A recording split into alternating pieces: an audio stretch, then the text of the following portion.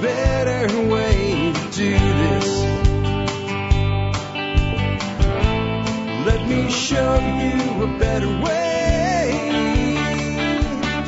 Hi folks, this is Jack Spirko with another edition of the Survival Podcast. As always, one man's view of the changing world, the changing times, and the things that we can all do to live a better life if times get tough, or even if they don't. Coming to you once again from Hot Springs Village, Arkansas, high atop the Highway 7 Ridge line from TSPN. That's the Survival Podcast Network headquarters. Today is Wednesday, February 22, 2012, and I got another cool show for you today. You know, I do the listener feedback shows on Monday, and sometimes I get something like over and over and over and over and over and over and over again. It's like 4 million people send it to me, and I'm like, I gotta talk about it.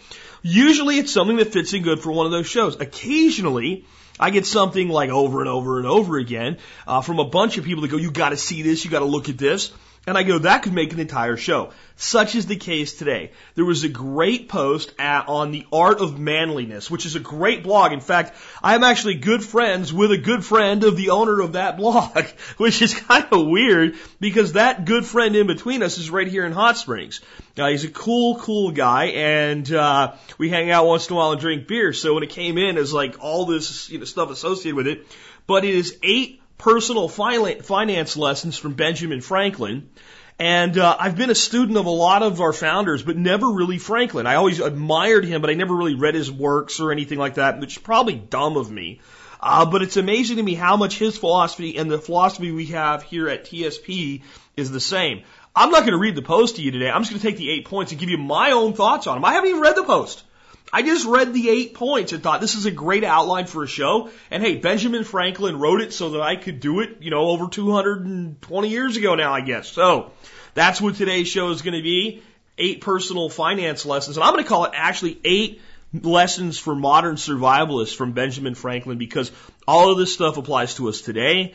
And I think it'll be fun to realize that when I say all we're doing here, folks, is going back to the wisdom of our ancestors, how true that really is. Before we get to those 8 lessons, though, let's go ahead and take care of our sponsors. They do a lot to help take care of you. Sponsor of the day, number 1 today, Sawtooth Tactical. Hey, have you ever wondered why it's called Sawtooth Tactical? That's because the company itself is located in Idaho, right near the Sawtooth Wilderness. It's run by a veteran, and you get what you'd expect from a veteran. Perfect service every time. And if anything goes wrong, then he's going to step up and make it right. That's what I expect out of all my sponsors. Now, what are you going to get there? All the stuff to live that tactical side of life, right? Magpul magazines, SOE tactical gear, you name it, cool stuff. Check out the titanium tactical spork. That thing is really freaking cool. Again, Sawtooth Tactical. Next up today, Ready-Made Resources. Hey, what more can you ask for from a company for them to say, this is our name, this is what we do, and then we do it. That's what they do. All the resources you need, ready-made, ready to go on their website, point, click, buy, sent to your house. Great pricing, great service. That's what Ready-Made Resources is all about. And I do mean all the resources. Solar, check. Tactical, check. Long-term food storage, check. 12-volt products to work with your wind and solar, check. Gardening, check. Hunting, check. You get the point? Whatever you can think of that you need as a prepper, firearms, check. You got to worry about having an FFL to have it shipped to or what have you if you're out of state, but they even have that. All you need, ready to go, ready-made resources. Check them out today. Remember, the best way to make sure you're dealing with our sponsors, the ones mentioned today, and the other sponsors that we recognize on the show, go to thesurvivalpodcast.com and click on their banners in the right-hand margin. That way you know you're dealing with a true sponsor versus a cheap imitator. All right, next up, remember, you can connect with me on Facebook, YouTube, and Twitter. I've been doing a lot of cool things with the Facebook fan page recently, and I will continue to do more, specifically when I am up at the Liberty Forum in New Hampshire. I'll be tweeting and Facebooking from there. That should be a really cool experience. I hope to see some of you guys there. I keep getting asked about kind of like a meetup. I'm not going to do an official meetup. My understanding is the hotel where the Liberty Forum is has a really nice bar. And what we'll do is we'll just hang out there each evening. That way we don't have to drive anywhere. We don't have to do anything really, extravagant. You'll be able to meet not just me, but other speakers. I'm sure we'll be hanging out there as well. And I'll make myself as extremely accessible as possible. Next up, remember, the way that we really pay the bills around here is with the Member Support Brigade. And if you like the show and you think it's worth 20 cents an episode, and that's what it comes out, actually it comes out to 18.3 cents an episode if you factor it out over a year, consider joining the Member Support Brigade at $50 a year. In return for that, you'll get over $150 worth of free ebooks on day one. You'll get discounts to over 30 vendors, including our new I'm real excited about the one for Paladin Press, guys. 15% off Paladin Press. That's a huge thing. There's all kinds of great discounts available to you in the MSB. And again, you're really supporting the show. Military, law enforcement, active duty, prior service. Email me before you join. Give me the details of your service, basically who you are, where you were, and what you did. And I'll tell you what, I will send you a special discount code that basically says, hey, thank you for your service, and here's a discount that will give you a discount off not just your first year or first month, but it'll give you a discount off all your recurring membership as well. Peace Corps guys, you qualify for that too. Anyway, with that, I got things wrapped up. Again, I haven't actually read the article, and there's a reason. You would think when this many people send me an article like this, I would read it, and I was going to. I was going to read it, and then I realized to myself, Jack, if you read this article with the way you take in information, even if you don't read it, back to people, you'll basically regurgitate the article. That's part of how I'm able to do this. I do not have what they call a photographic or eidetic memory, but I'm bordering on it. I have more of a verbal recall memory. And what I mean by that is if I hear something, I'm damn well going to remember it. And when I read it, as insane as this sounds, it's almost like there's a little voice in my head, like I hear myself reading it as though aloud, and I can recall it based on kind of that audio component. And I can't explain that, but it's true. And it's how I can talk about 500 different things in 1 year and actually sound like I know what I'm talking about because I just suck this information in and regurgitate it to you. And then I take the practical experiences and the life experiences and the experiences of my guests and I add it all together. But when I looked at this and I just saw the 8 points, I thought to myself, I don't actually want that to happen here. I actually want to come to you guys with this. And I want to give you this information, based on my worldview, my long-term view, everything that I brought to the Survival Podcast when I founded it, and everything that I've learned over 4 years almost now of doing it. And then it would be fun to go back and see where I'm in or out of sync with Ben. I guess I should probably call Uncle Ben, man. I think that Franklin is one of the most fascinating individuals in history.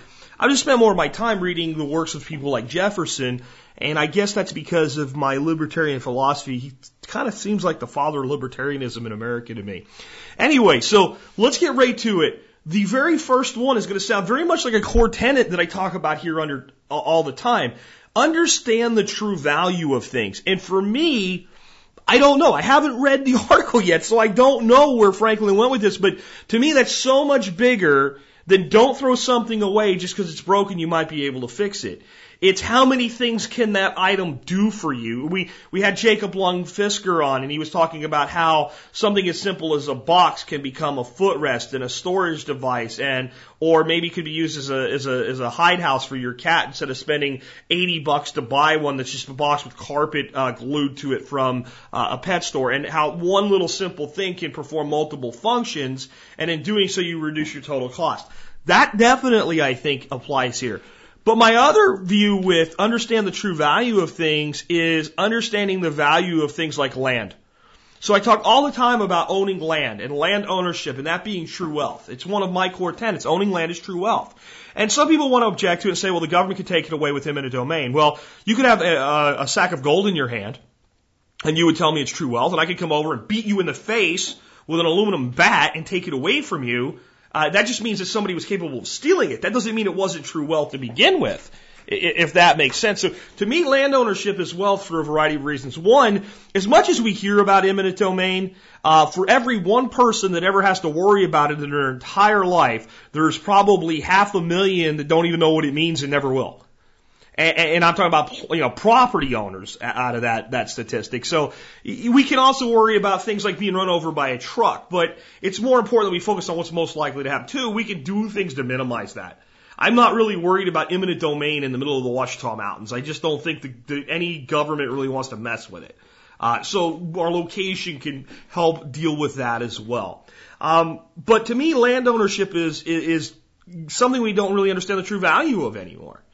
back in the days of Ben, right, you would get some land and you would plow it up and you would feed yourself from it. And what you didn't eat, you would sell. And that was true value, true ownership. And I've talked about this before too. How many people came to this country because you simply could do that? It was possible to own land and keep the production. Do you understand that when these guys were here trying to help this country get off the ground and become a nation instead of a group of colonies, that at that time, if you still lived in England or much of Europe and you were a farmer, you didn't own your land. The lord or the king or the prince or the duke or some other nobleman had the privilege of land ownership, and the right to personal property didn't exist in much of the world for the common man. So you farmed the Lord's land, and in return, you got some of the production and he got the other. I know it sounds like taxation, but it's much more insidious. Because at least with taxation, you only give up the gain. In something like this, the Lord would easily say, well, there's 15 acres that you're overseeing with your horse and your plow. I expect X bushels of wheat. And if you only got that much, you didn't get anything. That's how it works. So it could be 100% tax, a 50% tax. It didn't matter because you didn't own the land. You didn't own the property. You were expected to produce. It was like a piecework arrangement. For every bushel you produce, you get a tenth of a bushel. But it wasn't even that clean. So land ownership is a huge thing here. But it's also like when I look around today and I see how much stuff we throw away, I think if the shit really hit the fan, the big time shit hit the fan, the first industry that would become almost meaningless is waste disposal. There wouldn't be styrofoam and plastic wrap and foil and all that crap wrapping everything up anymore. Wouldn't have the resources to do that. And anything that was left over, we would be trying to figure out what to do with it. I mean, I look at it from a basic standpoint of when I look back to my grandparents, right? When we used to get milk in the paper cartons, man, those never got thrown away. You know what we would do with those? My grandmother would rinse them out real good and put them aside. And when we would go fishing and we would catch tons and tons of fish and fillet them, and there was more than we were going to be able to eat anytime soon, she would stuff them in there and fill it with water and basically freeze them in a block of ice, and they would never freezer burn that way. Now that's the value of something that everybody throws away today. If we got something came in a jar, I mean, we had so many extra freaking jars. I'm like, we can't use that for canning, and it was like we put screws and nuts and bolts, and eventually you had to a little point where you have more of them than you possibly need, and even someone like my grandmother would start to throw some away. But my God, a ton of them were saved first. And today we throw away everything. Something doesn't work, we throw it away. And my belief is that the value of things is not just holding on to them, but what we do with them when their usefulness is done for us. How many people throw away clothing while people go cold in the streets? If you understood the value of your clothing, you would never throw it away. You would take it to a mission, or you would take it to, Salvation Army, or you would take it to the thrift store I can't think of right now. Whatever it is. You guys know what I'm talking about. There's like a thrift store that's for people that are kind of down on their luck where they can go buy secondhand stuff. Goodwill. You would never throw away clothing if you understood the value that it had. You wouldn't throw away a pair of shoes that you considered shot as long as they still covered your feet if you knew what it was like to go one day in the cold without shoes to put on your feet. You would take even your stinky old shoes to places like this because you would know that as much as you think they're not useful anymore, somebody else would. Let me tell you, a Confederate soldier marching in the mud and the rock and the cold in the Civil War would have loved to have the shoes that everybody throws away today. That's not one statement one way or the other on the South. I'm just saying there were a lot more Confederate soldiers with that. Oh, let's take it to Valley Forge. How many people in Valley Forge, Washington's winter, Washington's moment, could he hold the forces together? How many of them would have liked to have the shoe or the shirt that you throw away? See, understanding the value of things is so much deeper than what they can do for us. It's also understanding what they can do for others, so that instead of contributing to a waste stream, we contribute to a resource stream. Sounds like permaculture, does it, man? This Ben guy was pretty switched on. Let's move on to the next one, because I could probably do the whole show on that one. 2, be self-sufficient. Oh, that kind of really just says it by, I mean, how can you look at being self-sufficient and not say that's a survival or a modern survival topic? Certainly, the more self-sufficient you can be, the better. Remember always what the difference between self-sufficiency and self-reliance is. Self-reliance means that you have stuff stored up to get by when systems fail long enough for the systems to come back. A flashlight with batteries that will last for 10 hours gives you 10 hours of self-reliance while there's no other source of light. Self-sufficiency is the ability to exist without the systems indefinitely, and we would measure that by percentage. So if you grow 20% of your own food, that's not you can survive 20% of a year because you don't get all 20% at one time.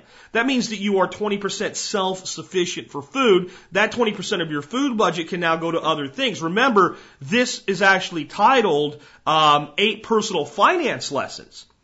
So Ben was saying that being self-sufficient is actually beneficial to you economically.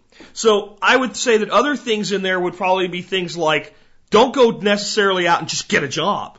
Create a business. Be an entrepreneur. Even if you get a job to get started, save your money.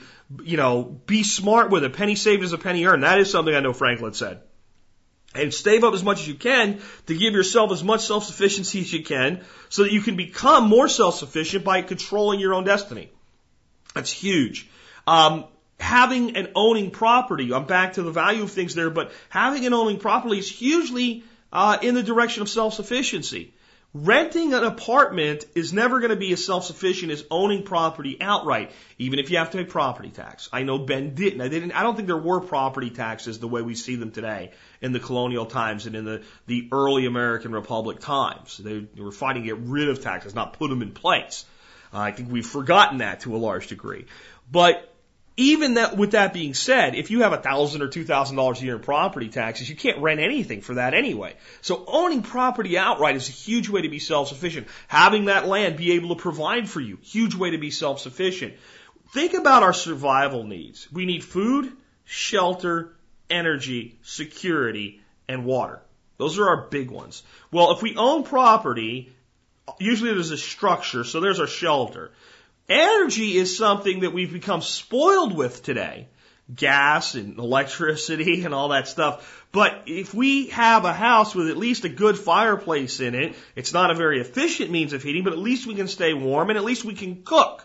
So that's our primary needs from energy. Food we can grow on the land. Hopefully we have land that has some sort of access to water, whether it be surface water or a well. And security is not just not getting shot in the back of the head or punched in the face. Security is also your security as a person. And when you're able to have property and define that property and say, this is mine, thou shalt stay out or thou shalt be shot in the face, right? Then your security level increases, not just your security to not be harmed, but your security in life. So by being self-sufficient and ensuring our 5 survival needs, we ensure our security as a default. So the first 4 give us the 5th. So these are all reasons that we would want to be as self-sufficient as possible. And that was my take on that one. The next one, I'm a huge fan of the concept, invest in yourself. Investing in yourself is really a lot more than I think most people realize, though. To me, when we hear that, it's something our financial liars, I hate to pick on the financial industry every time I get a chance, but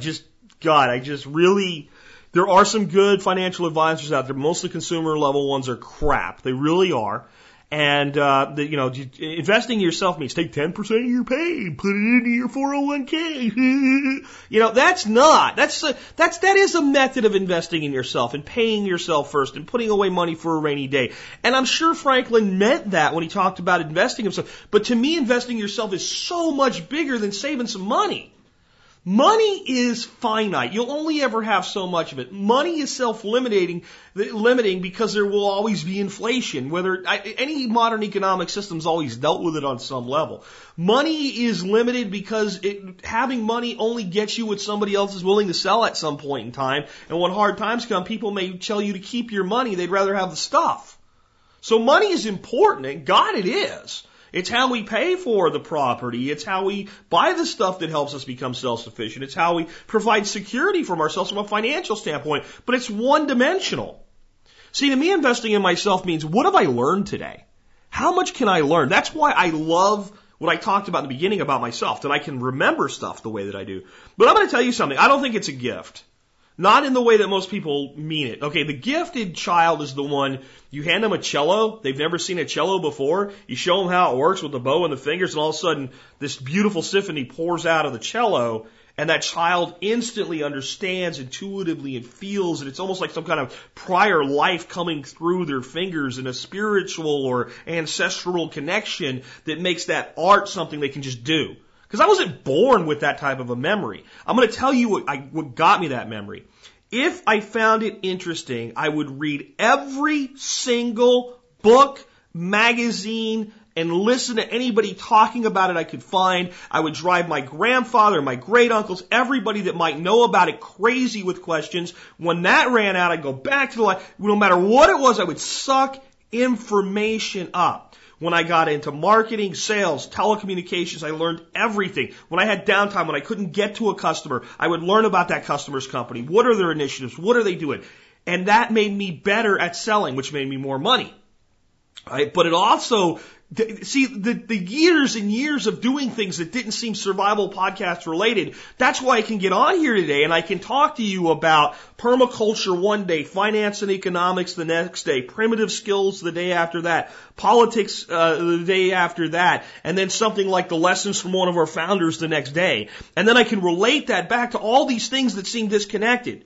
Because for years and years and years, by the time I was a little kid, and I'm talking 6, 7 years, when I learned to read, it was like, oh my God, I can get answers. And I've invested in myself with that. And when the internet came, I thought it was like the ultimate gift that I'd ever received. Especially once we got past the initial stages of crappy looking pages with spinning icons and stuff, when people started to put real content out and real news out and real information out. And when I wanted to know something on the keyboard, and there it was. And I could look at that and I could use my life experience in combination with what I was looking at to know was I being bullshitted or not. And if I knew I was being bullshitted, I could dig deeper and find more. And I think the opportunities ahead to invest in ourselves because of the internet, putting classes online, the fact that you can now take classes at Ivy League schools for free. You may not get the credit, but the credit and the degree is shit compared to what the actual knowledge is if the education is real. This is why I'm not so big on college degrees. I will tell you that the average college graduate that came to me looking for a job, I cared about 10% of what they learned, and the other 90% was a waste of their time and my time, because that person spent all their money and time on that 90%. I only cared about the 10. So if somebody had taken just the classes that were applicable to me and learned the math and science behind programming, and I'm looking for a programmer, I don't care what their degree is. I care they've invested in that knowledge. So knowledge is key to investing in yourself. Skills. What can you do? What can you talk? Can you communicate? Can you sing? Can you fight? Can you make a fire? Can you dig a garden? Can you grow food? Can you inspire others? Can you lead? Can you follow? Whatever it is, do it so you can do it better. That's investing in yourself to me. The money is nothing compared to the knowledge. I can take every penny you have by hook or crook tomorrow morning. But unless I damage your brain, I can't take your knowledge and your skills.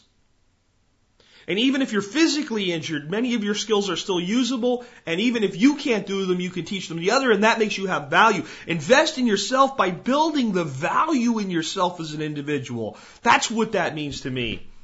The next one.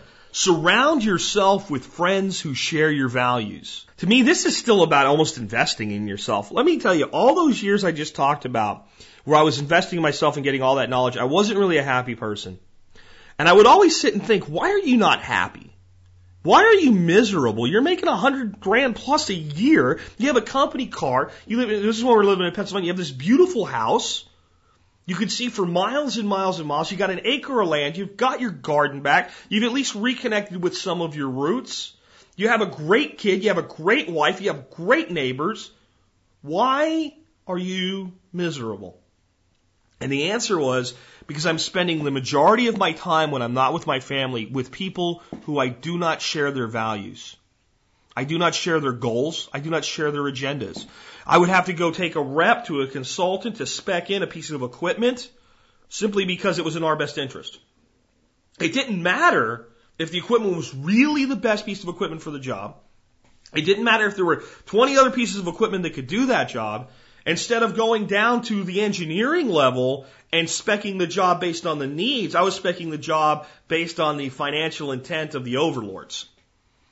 That didn't share my values. I would have to go to business dinners and sit down and, eat a great big sirloin steak or a great big filet mignon and creme brulee for dessert and all that jazz. And all that did was add excess to my L's and make me fat. And sitting across from me would be a person I would have to kiss the ass of, who if I had my druthers, I wouldn't want to shake the hand of. Now, I don't want to say everybody I dealt with was that kind of person. There were plenty of people from my past who I have great affinity with still today, I have great kinship with still today, and that do share my values. But there were enough people there that didn't, that I was forced by conditions and circumstance to spend my time with, that I wasn't spending my time with people that shared my values.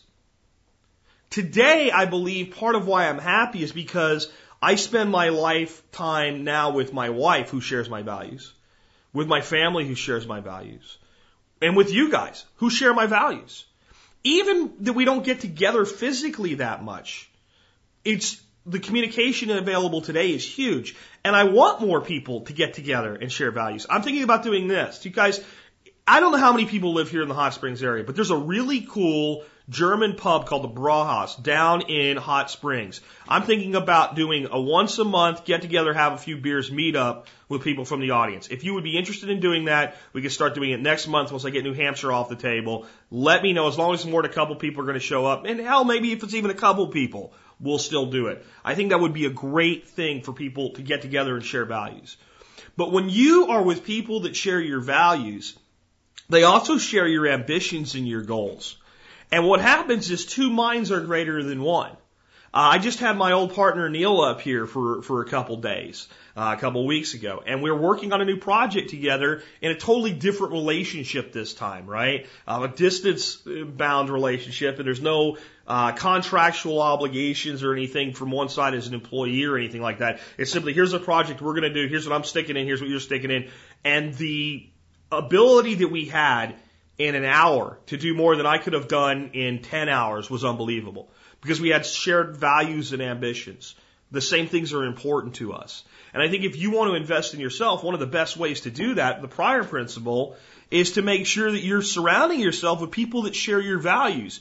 If you're a religious person, you'll find a lot of those people in your church. I'm going to say something's going to piss some people off, but it's true though. In some instances, you'll find yourself in a church that you're going to for some reason, and the people there really don't share your values.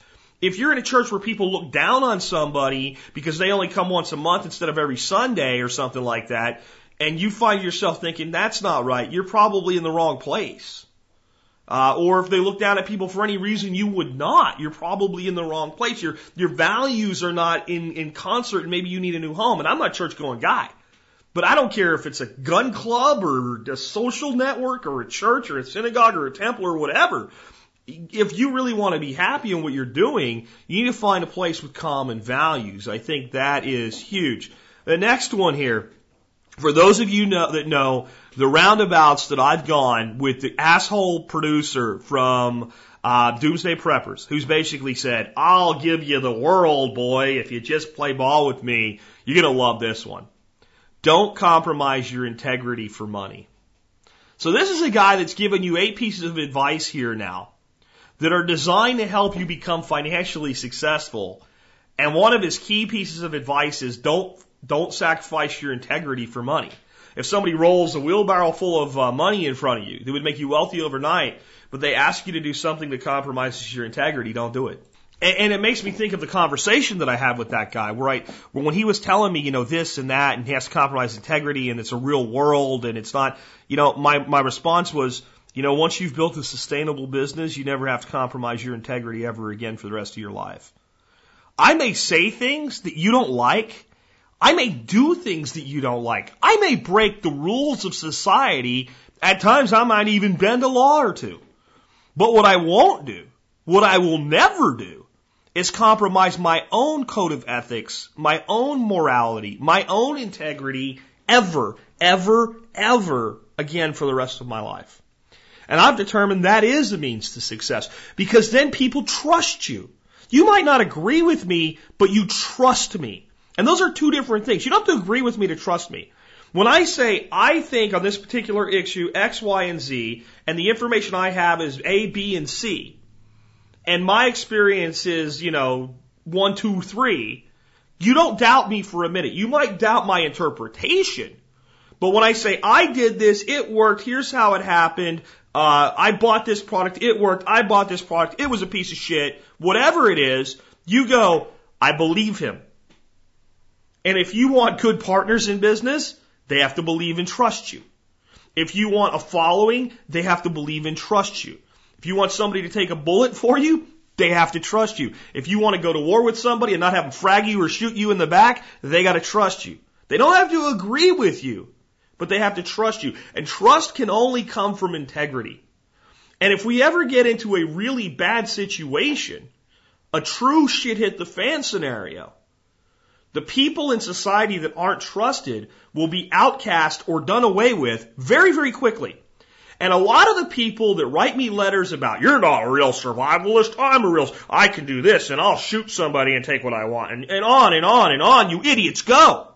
You're screwed because you have no integrity. You have no integrity. What you're saying is I will take from my neighbor to feed myself, not when there's no other choice left, but at the first opportunity. And that means you have no integrity. The society that would hold together would be, we all get together, we all determine what we have and what we do not have. We all try to help each other, and we figure out how to go forward. Only people with integrity can function in there. The old quote that if men were angels, there would be no need of a state could be no more important to comprehend in the absence of the state's support, where law enforcement falls and anarchy rises. Anarchy can function only if the people within the anarchist society have integrity and trust in each other. And it can work, and it does work, and it requires that when someone rises up without that integrity, that they be immediately thrown out or done away with. And that might sound harsh, but it's how it works. And it's because that's true in the extreme, imagine how true it actually is in the mainstream every day. So that integrity value is so critical, so important. I've had people make all kinds of insults and assertions about me, and I don't care. I really don't. When I was fat, I had people insult my weight. I'm like, if that's all you got, man, more power to you. I've had people say, you can't shoot as good as you. I don't care. I don't care. But when somebody says to me, you're a liar, those are fighting words. I literally want to pound the person's skull into the ground when I'm accused of lying. I disagree with you? Fine. You're being false. You're lying. You lack integrity. That is crossing a threshold with me that I cannot stand because it's so important to me. And I'm going to tell you something that may be hard for people who are not yet financially successful or just, let's say, worldly as far as success. And that is that most successful people have immense integrity. And I think that we have a tendency to look at that, let's say, from the Occupy Wall Street view and say most successful people are greedy, rich bastards. And that's so far from the truth, because those people are at a layer that does not apply to the common person. Those are the people that, from a financial standpoint, create and sell the currency into circulation. They are the overlords. They're the masters. They are not in the game as an equal.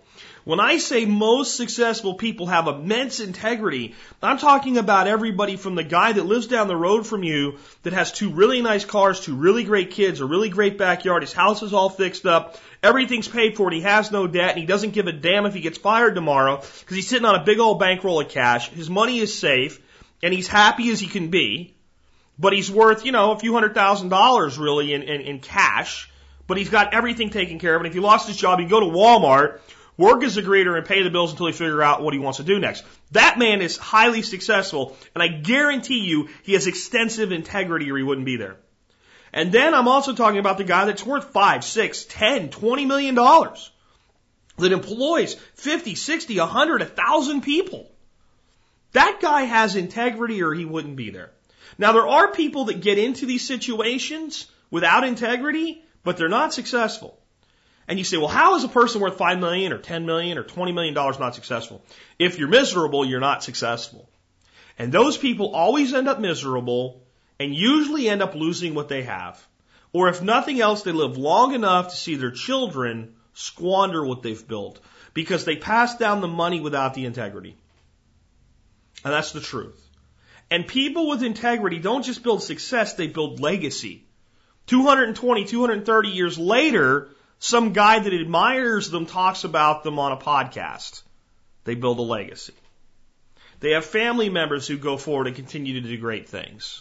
They build legacies. Integrity begets legacy. So it's not just about, if you want to be financially successful, I think most of us would agree if our grandchildren are destitute after we're dead, we weren't very successful. Because it was only for us and only for a time, and it doesn't line up with our integrity. Integrity creates legacy, folks. Integrity is the most important thing you have. And it's why, sometimes you wonder why this guy that's a modern survivalist so often tells you, build a business, create income for yourself, do it on the side, do whatever you have to do, get a blog, do something, build something, have something, because I'm going to tell you the truth. Most employers create systems where even if the owner has this integrity, the integrity finds its way out to the edges of the organization, and employees are designed to be, you're going to hate this word, used. That's what they're for. They're to be used. They're purchased as a commodity. They're put into a system. They're told to perform a function, and you use employees. That's why I won't have any anymore. That's why everything I do now, I do as a contractual relationship or a partnership. I'll contract with somebody to build a site for me. I'll bring somebody in as a partner to run a site for me. I will not ever have an employee again because I will not use anybody. I will not use anybody. And that's very unusual, and it's probably self-limiting in some ways, but it is about my integrity. And I'm not saying if you will have employees, you don't have integrity. There are amazing employers. There are amazing managers that will lie down and take a bullet for their people. When I managed employees, I did it. I had a partner walk in one day and say, look, the revenue growth is not there for the next 90 days. We're going to have a cash for shortfall. The only thing we can do to make this is certain cuts we're going to do with some benefits and stuff like that company-wide. But within your department, take 30% out of the cost of your department. 30%. I only had 3 people working for me. I was being paid a very high salary. I cut all of the expense out of my own salary. And that's integrity. Because I knew the people that I had, I was already getting at such a value that if I took anything from them, they would probably leave me, and I needed them more than they needed me. But it would have been easy to go to them and say, you know what, I'm taking the brunt of the hit, but you're all going to take something. The 3 of you collectively are going to take 10 grand so I can still make my house payment. But no, I took it all out. So don't think that I'm saying that there's something wrong with it. I'm just saying I've now evolved to a point where I don't have to do that anymore. And now my integrity dictates that, well, it's not necessarily wrong, but if you don't have to, then you don't do it. To me, integrity is what will give you a legacy that will make not just yourself successful, but those that you touch in your life successful. If my show only brings happiness and wealth to my family and to my child, and someday his child, I would still not consider myself successful. The only way that my show is a success is if it brings happiness and wealth into the lives of those who partake in its community. So that I'm passing something further down. Folks, that's integrity. I can't make that shit up. I know it sounds really, kind of la-di-da, but damn it, I care. And I care that way. And I think that a lot of people out there that are trying to be successful, whether it's with a podcast or a blog or a company, because they don't bring that level of integrity to it. And it's not they don't have the integrity, they don't even know that they can. They're not even aware that it's possible. They've been taught by life and society that that's not how business works. I'm telling you, it's exactly how business works. It's exactly how personal finance works. It's exactly how community works. It's exactly how society needs to work to function when systems of support are not available. When the system isn't there to hold order, integrity is the only thing that will. Let's move on to the next one. 6, steady diligence is the way to wealth. Not sure what Franklin had in mind here, but my belief is simply that when you start doing something that is revolutionary or different or hasn't been done before or that you haven't done before and you're starting out from square one or you make a career shift and you move back before you can go forward, you're not going to get a lot of results from day one. But the cumulative effect over time, the results add up and the efficiency becomes greater and your skill becomes greater and eventually you don't just have lots of resources behind you, lots of revenue behind you, lots of experience behind you, you have lots of skill with you going forward. And it's only through this dogged determination that, damn it, I will make it work, that we succeed. It's also why I haven't really talked about this aspect on this show yet. I've talked about it at 5 Minutes with Jack, my business show. And it's my belief is that the terminology of when life hands you lemons make lemonade is loser language. Before I upset anybody, I'm going to tell you it's loser language for those that want a business, that those that want more in their lives.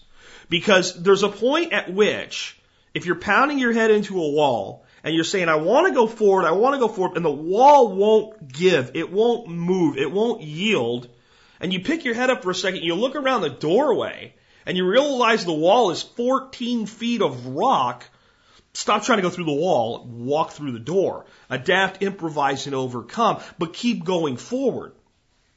And when people say, when life hands you lemons, make lemonade, what they mean is the system has dictated the reality and I must accept the reality rather than change it. Right? So employees make a lot of lemonade throughout their day. The boss says he wants this report in by 4. I'm going to have to work through lunch, but I'll listen to a podcast while I do it and I'll order in something I like and I'll make the best of a bad situation, even though I know that jerk doesn't need it till tomorrow. He's just doing this because he doesn't trust me enough that it will be here tomorrow if he doesn't give me a deadline today. And then they make lemonade. Well, entrepreneurs don't do that. Entrepreneurs just change the rules. They just change the deadline. They change the output. They change whatever it is. Entrepreneurs throw the lemon away and drink wine or beer or mead. Or they make lemonade if they want lemonade, but they only do it when they want it, if that makes sense. And to me, it's steady diligence that gets you to the point where you take the bad and you do make lemonade for a while, but you're always looking to move forward. You're always looking to be free of constraint and free of being forced to do things you'd rather not do, because that makes you miserable as a human being. And if you want wealth in your life, which again we must say is more than just money, it's freedom, then we have to be willing to work for it. We're basically born into life as a member of society, unless we're just gifted with wealth from our family, as a slave or an indentured servant.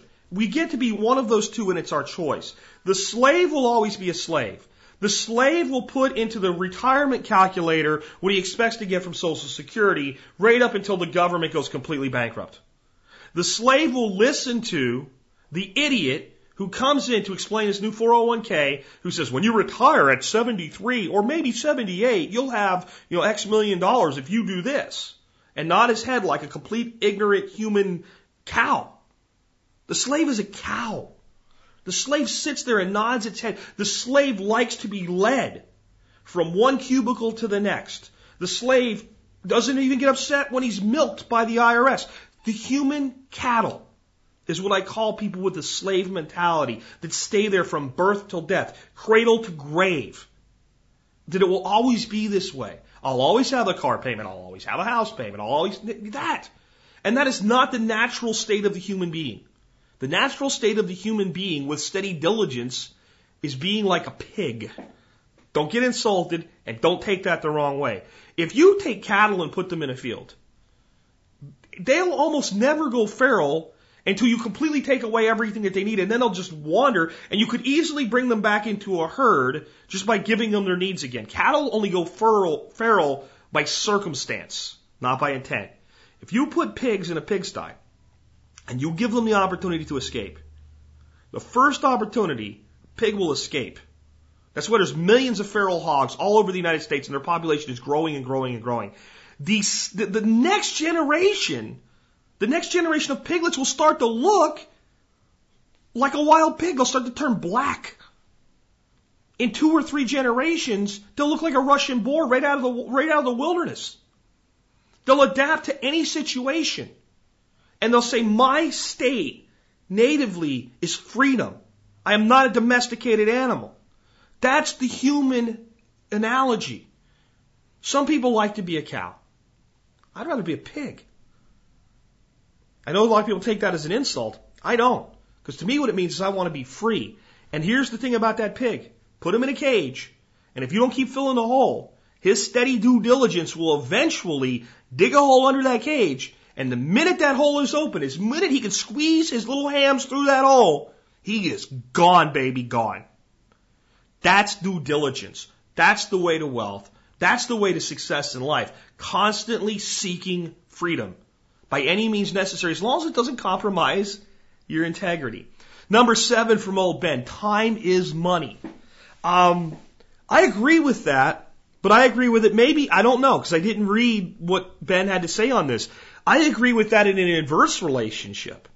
So what I mean by that is not only if I take time that I should be working and spend it screwing off, have I lost money, but if I put my life into a situation where I can spend my time screwing off and doing things that give me pleasure, that's as good as money.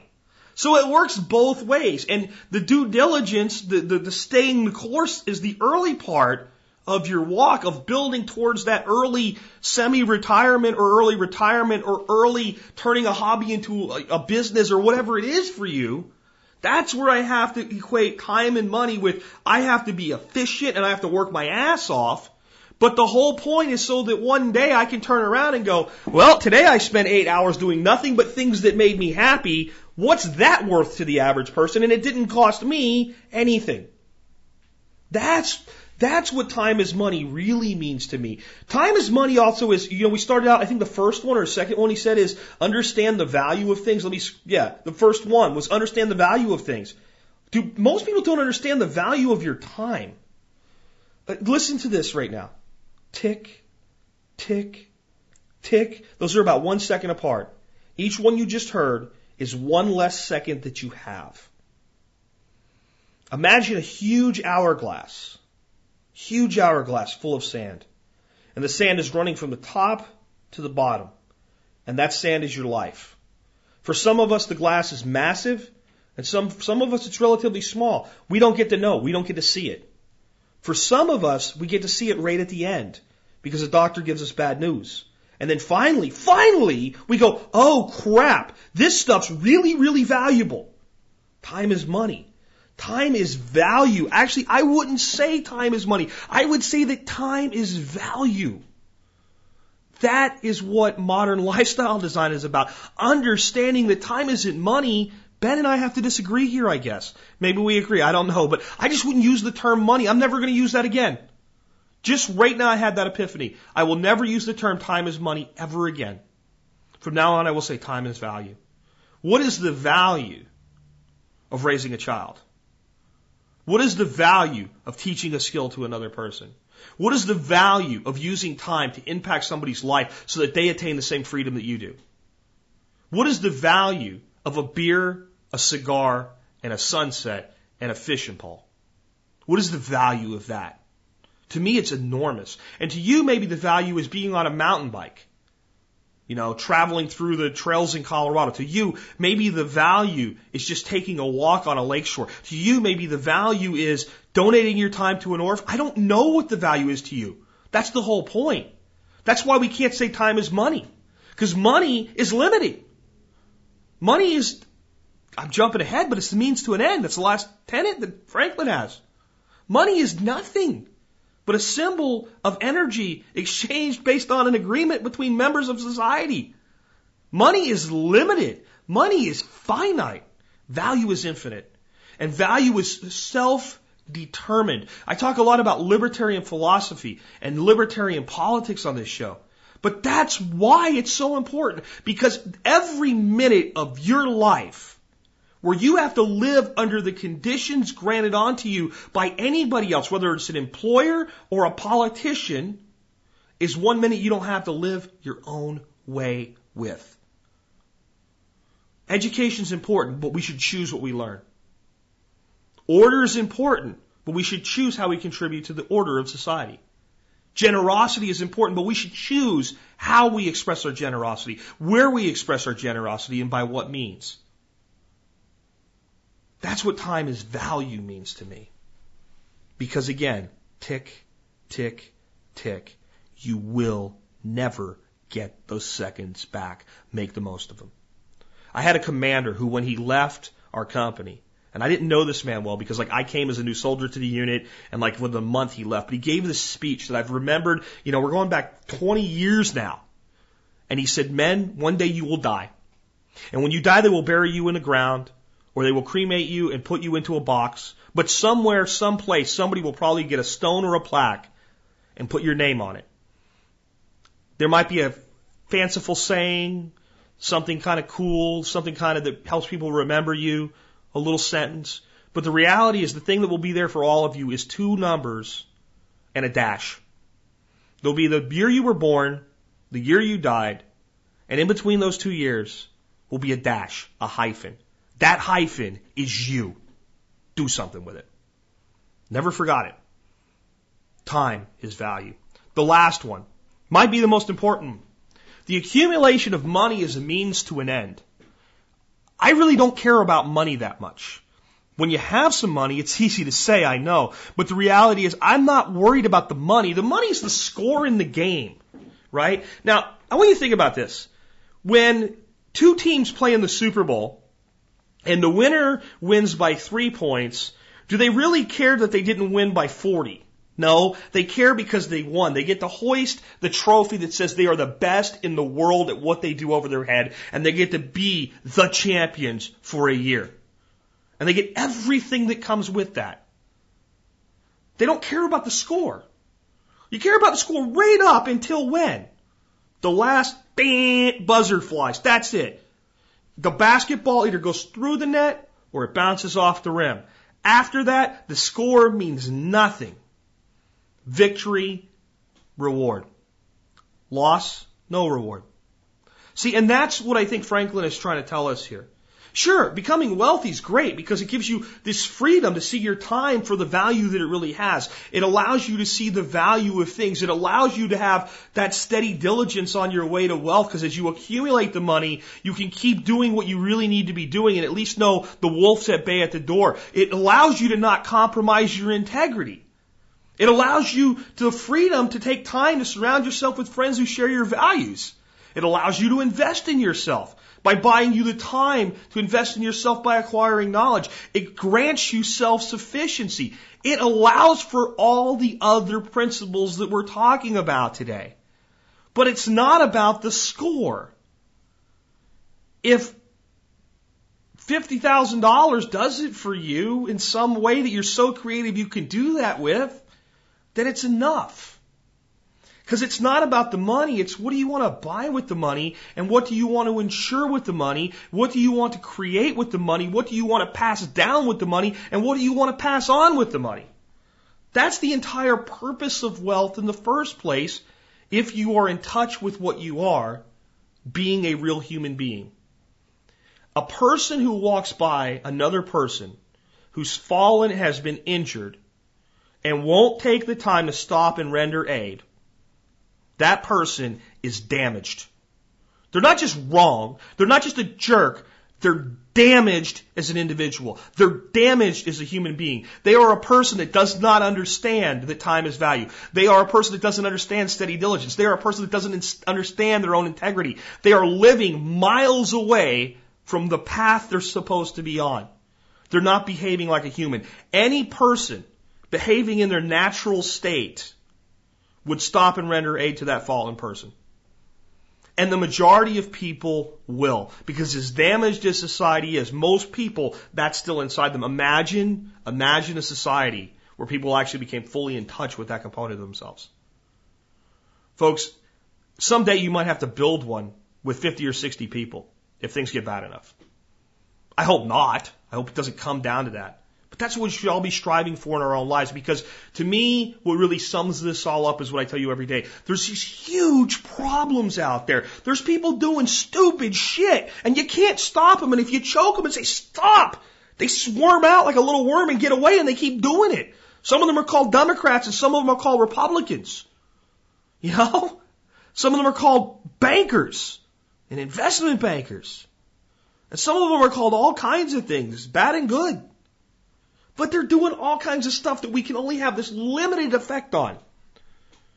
But right in front of you, right now, from your head to your toes and back, and in your immediate family, in your immediate community, in your household, that's what you control.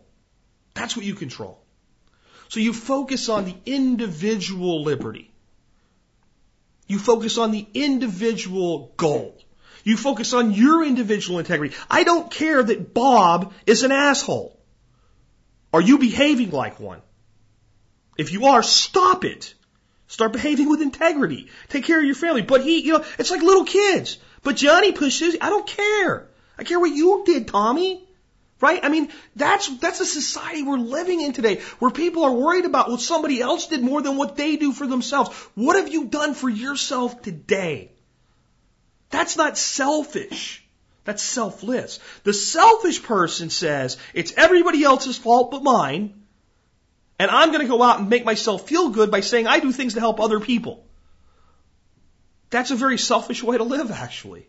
Because you actually don't impact anything, and you don't create anything, you don't do anything. The selfless person builds up through the accumulation of wealth by understanding the value of persistence, enough freedom so that they can actually do what they love, and that's the only time that you can really impact society for the good. Because that means that what you did goes beyond tomorrow, and beyond the next week, and beyond the next year. It's only when we're acting and behaving like what we're really supposed to be as human beings that what we do has a timeline longer than a few hours. It's only in those moments. And even miserable people have them. But how many of them do you have? How many are you bankrolling? What's your karma factor in life? See, to me, the accumulation of money as a means to an end is really saying, what kind of karmic value have you built in your life? What kind of influence? What kind of capital do you really have? Because when we look at capital, there's like 8 layers of capital. There's social capital. How much influence do you have? There's skill capital. What kind of skills and knowledge do you have? There's teaching capital, right? There's intrinsic worth capital. So the financial capital is only one component. When we add all the capital together, we get what would be like a karmic life quotient. And whether you believe in that spiritually or not, it's not what I'm talking about anyway. But how much have you done for yourself that's allowed you to do for others? Wealthy people, truly wealthy people, that's how they behave. That's how they become wealthy. That's how they become successful. That's how they become self-sufficient and self-reliant. That's how they end up with the 40 acres or the 4 acres, whatever it is that they want for themselves. Because one thing I'll tell you that most people in the survival niche won't is whatever you want is what you should have. Whatever you want is good enough. Your job as a survivalist is not to disappear off the ends of the earth. It's not to hide in a bunker. It's to build a lifestyle with enough self-sufficiency and self-reliance and independence and liberty in it that lifestyle can be maintained when systems fail. That's real survival. That's what it's all about right here. That's what I think old Ben Franklin was trying to tell us. Now maybe I'll actually read this article and find out. Maybe I'll do a part 2 of this, taking it on. Or maybe Ben and I are so much in sync that if I read the article, it would have came out pretty much the same way. With that, folks, this has been Jack Spirko with another episode of the Survival Podcast, helping you figure out how to live that better life if times get tough, or even if they don't. It's in our food these days, you know it's on our TVs. Sometimes we forget we are what we eat. I don't know the answer. It's like there's nothing I can do. It's the price we pay, I guess, when we follow all the rules. There's a better way to do this. Let me show you a better way. You don't have to be another face in the crowd. Don't have to live the way they tell you to. Make your own way and the others will follow. Revolution is you. Revolution is you.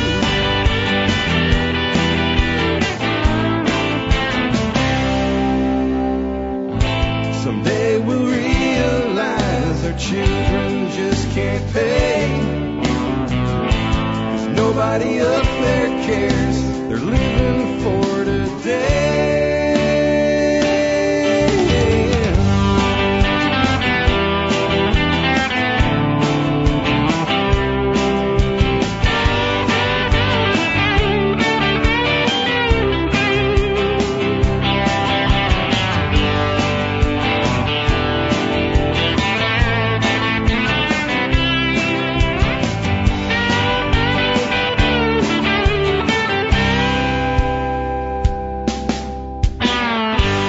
You don't have to be another face in the crowd. Don't have to live the way they tell you to. Make your own way and the others will follow. The revolution is you. The revolution